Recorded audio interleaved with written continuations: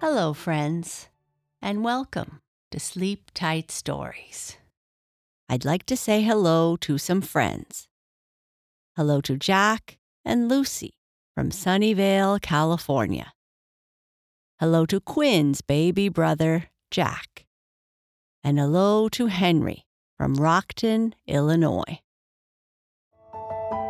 I'd like to say a happy belated birthday to Chrono, who celebrated his birthday on October 27th. And a happy belated birthday to Quinn in San Francisco, who turned 4 on October 30th. A very happy birthday to you both. I hope you had a wonderful day.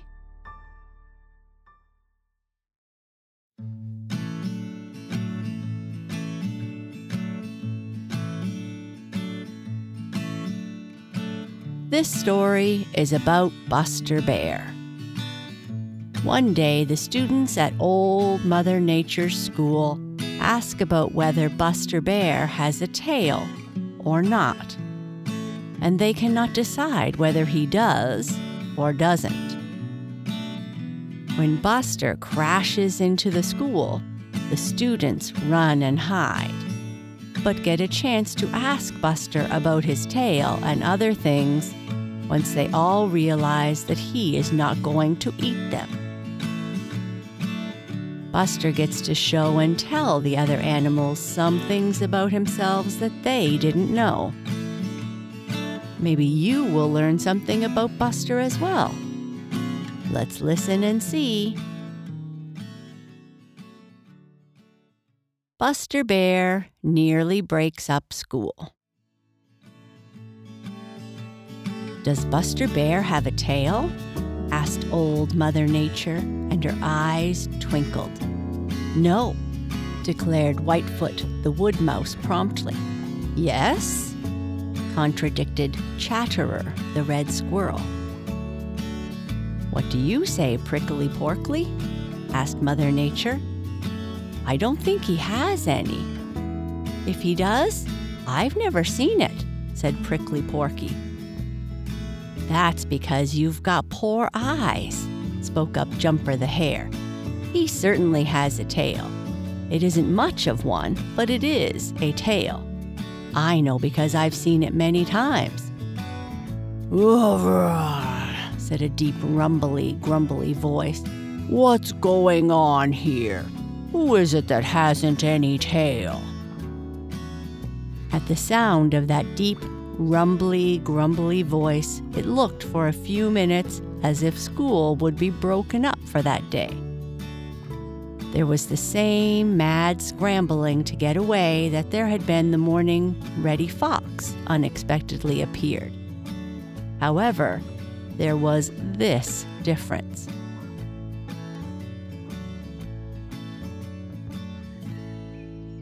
When Reddy appeared, most of the little people sought safe hiding places, but now they merely ran to safe distances, and there turned to stare with awe and great respect at the owner of that deep, rumbly, grumbly voice. It was great big Buster Bear himself. Buster stood up on his hind legs like a man, and his small eyes, for they are small for his size, twinkled with fun as he looked around that awe-filled circle. Don't let me interrupt, he said. I heard about this school, and I thought I would just pay a friendly visit.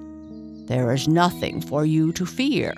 I have just had my breakfast, and I couldn't eat another mouthful to save me. Not even such a tender morsel as Whitefoot the wood mouse. Whitefoot hurriedly ran a little farther away, and Buster Bear chuckled.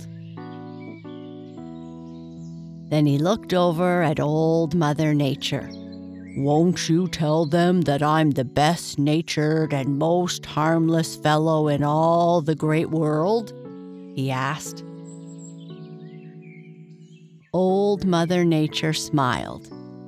"That depends on the condition of your stomach," she said. "If it is as full as you say it is, and I know you wouldn't tell me a lie, not even timid Whitefoot has anything to fear from you." Then she told all the little people to put aside their fears and return.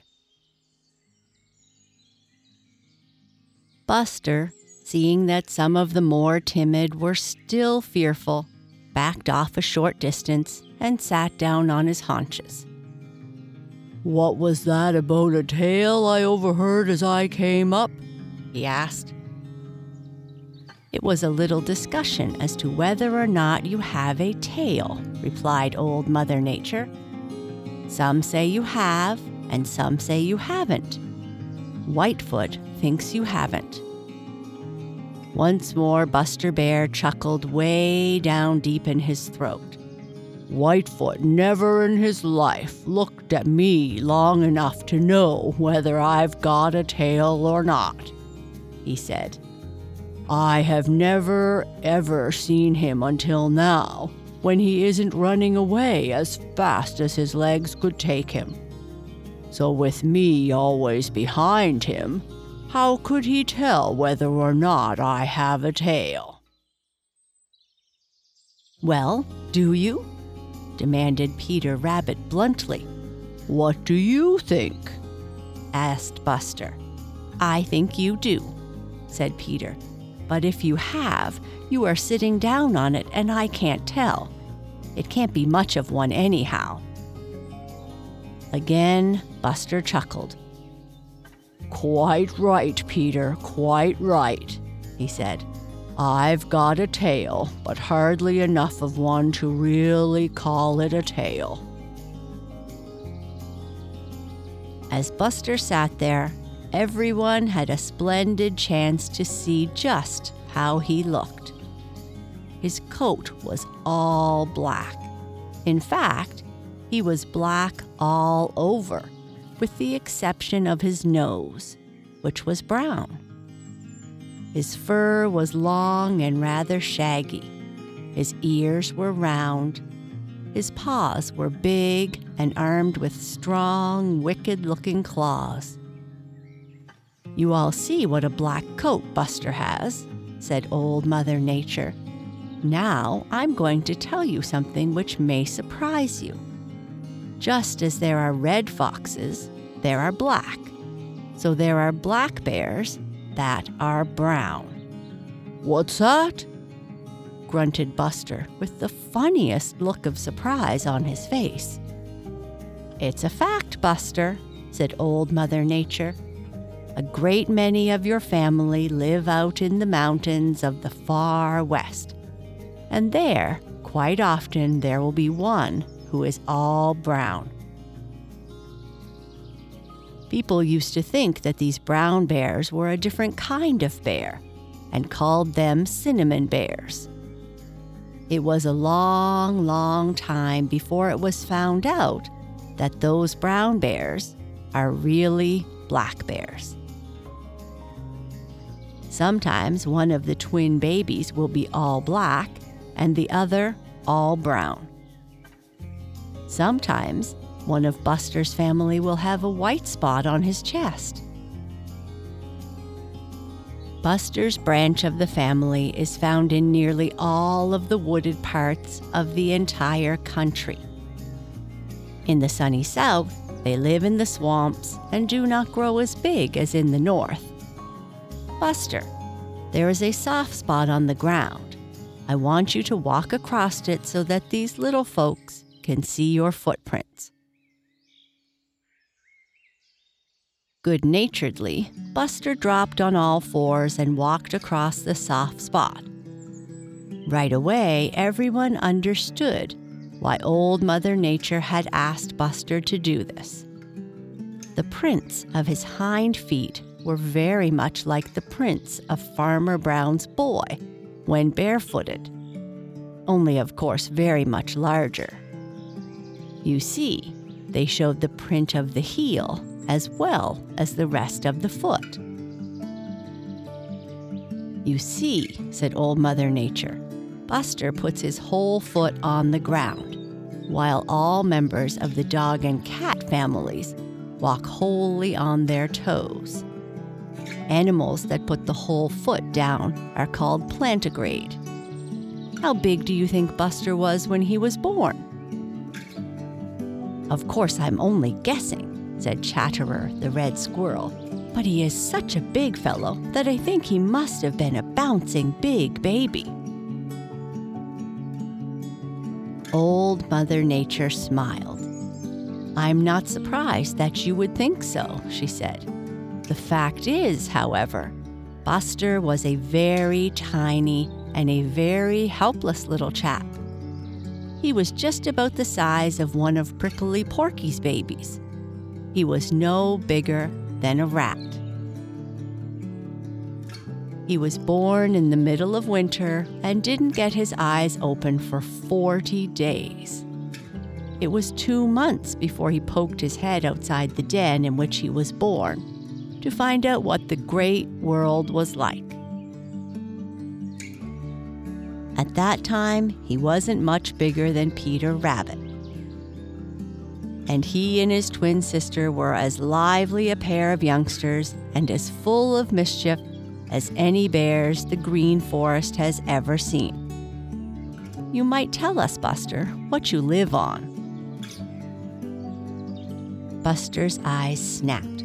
I live on anything I can eat, and I can eat most everything.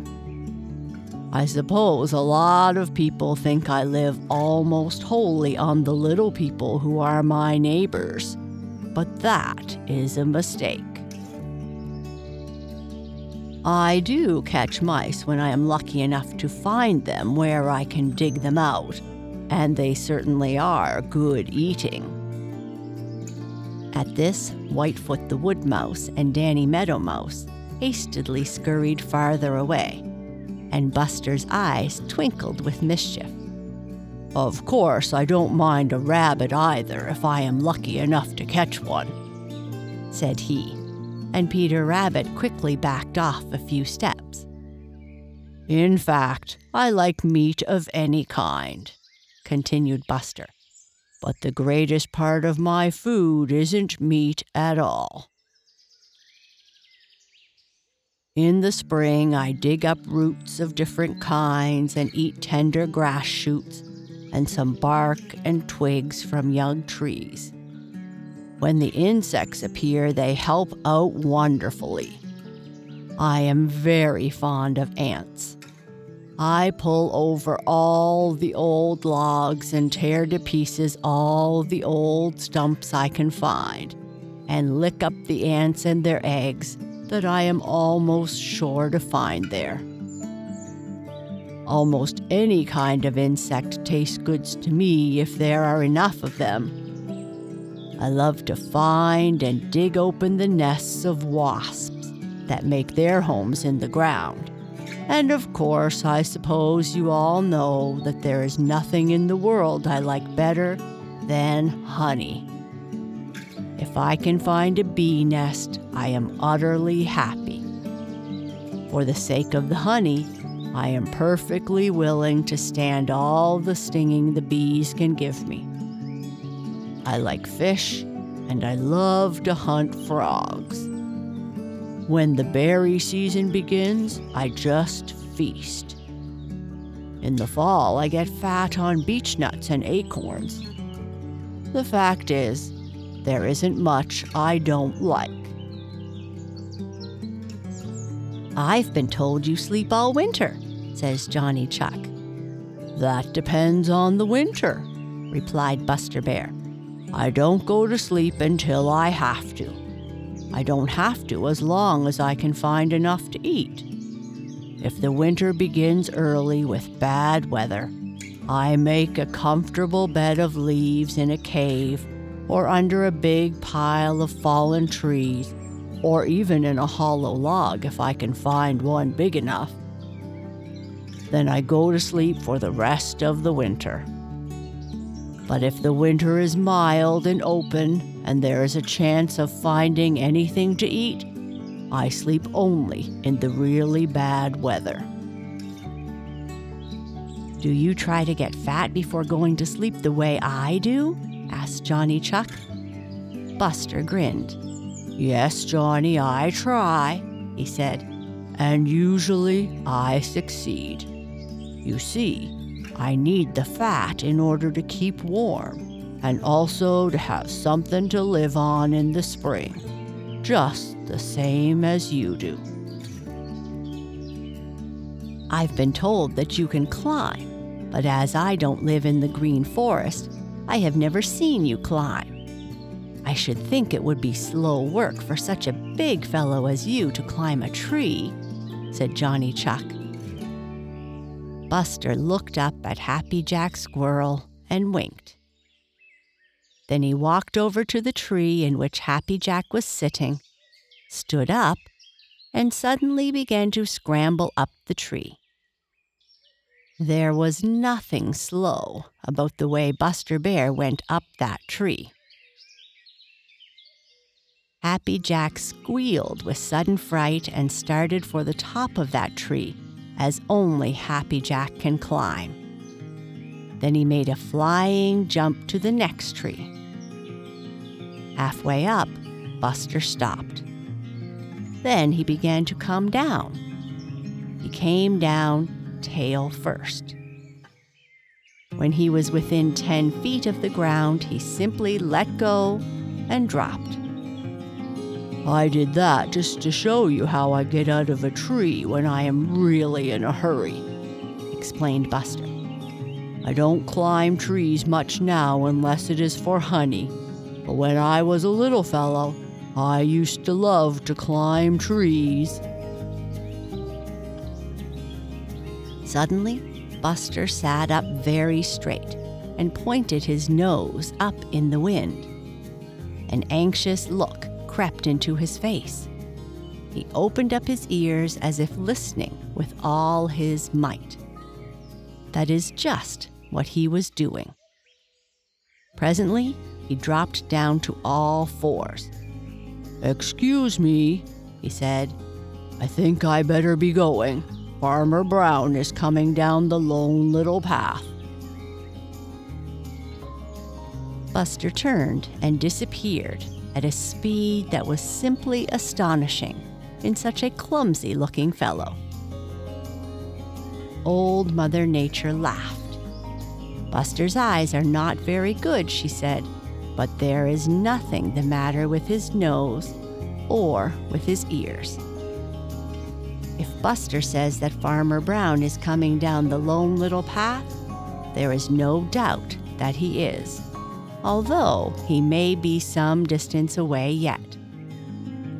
Buster has been smart enough to learn that he has every reason to fear man, and he promptly takes himself out of the way at the first hint that man is near. It is a funny thing, but most men are as afraid of Buster as Buster is of them, and they haven't the least need of being afraid at all. Where man is concerned, there isn't one of you little people more timid than Buster Bear. The faintest smell will make him run. He's a big, scary bear, but he knows when to go back home and get out of sight. Next time you see Buster, maybe you can look to see if you can find his tail, if you are not too busy running away from him," said Old Mother Nature as she chuckled to herself. And that is the end of our story. Good night. Sleep tight.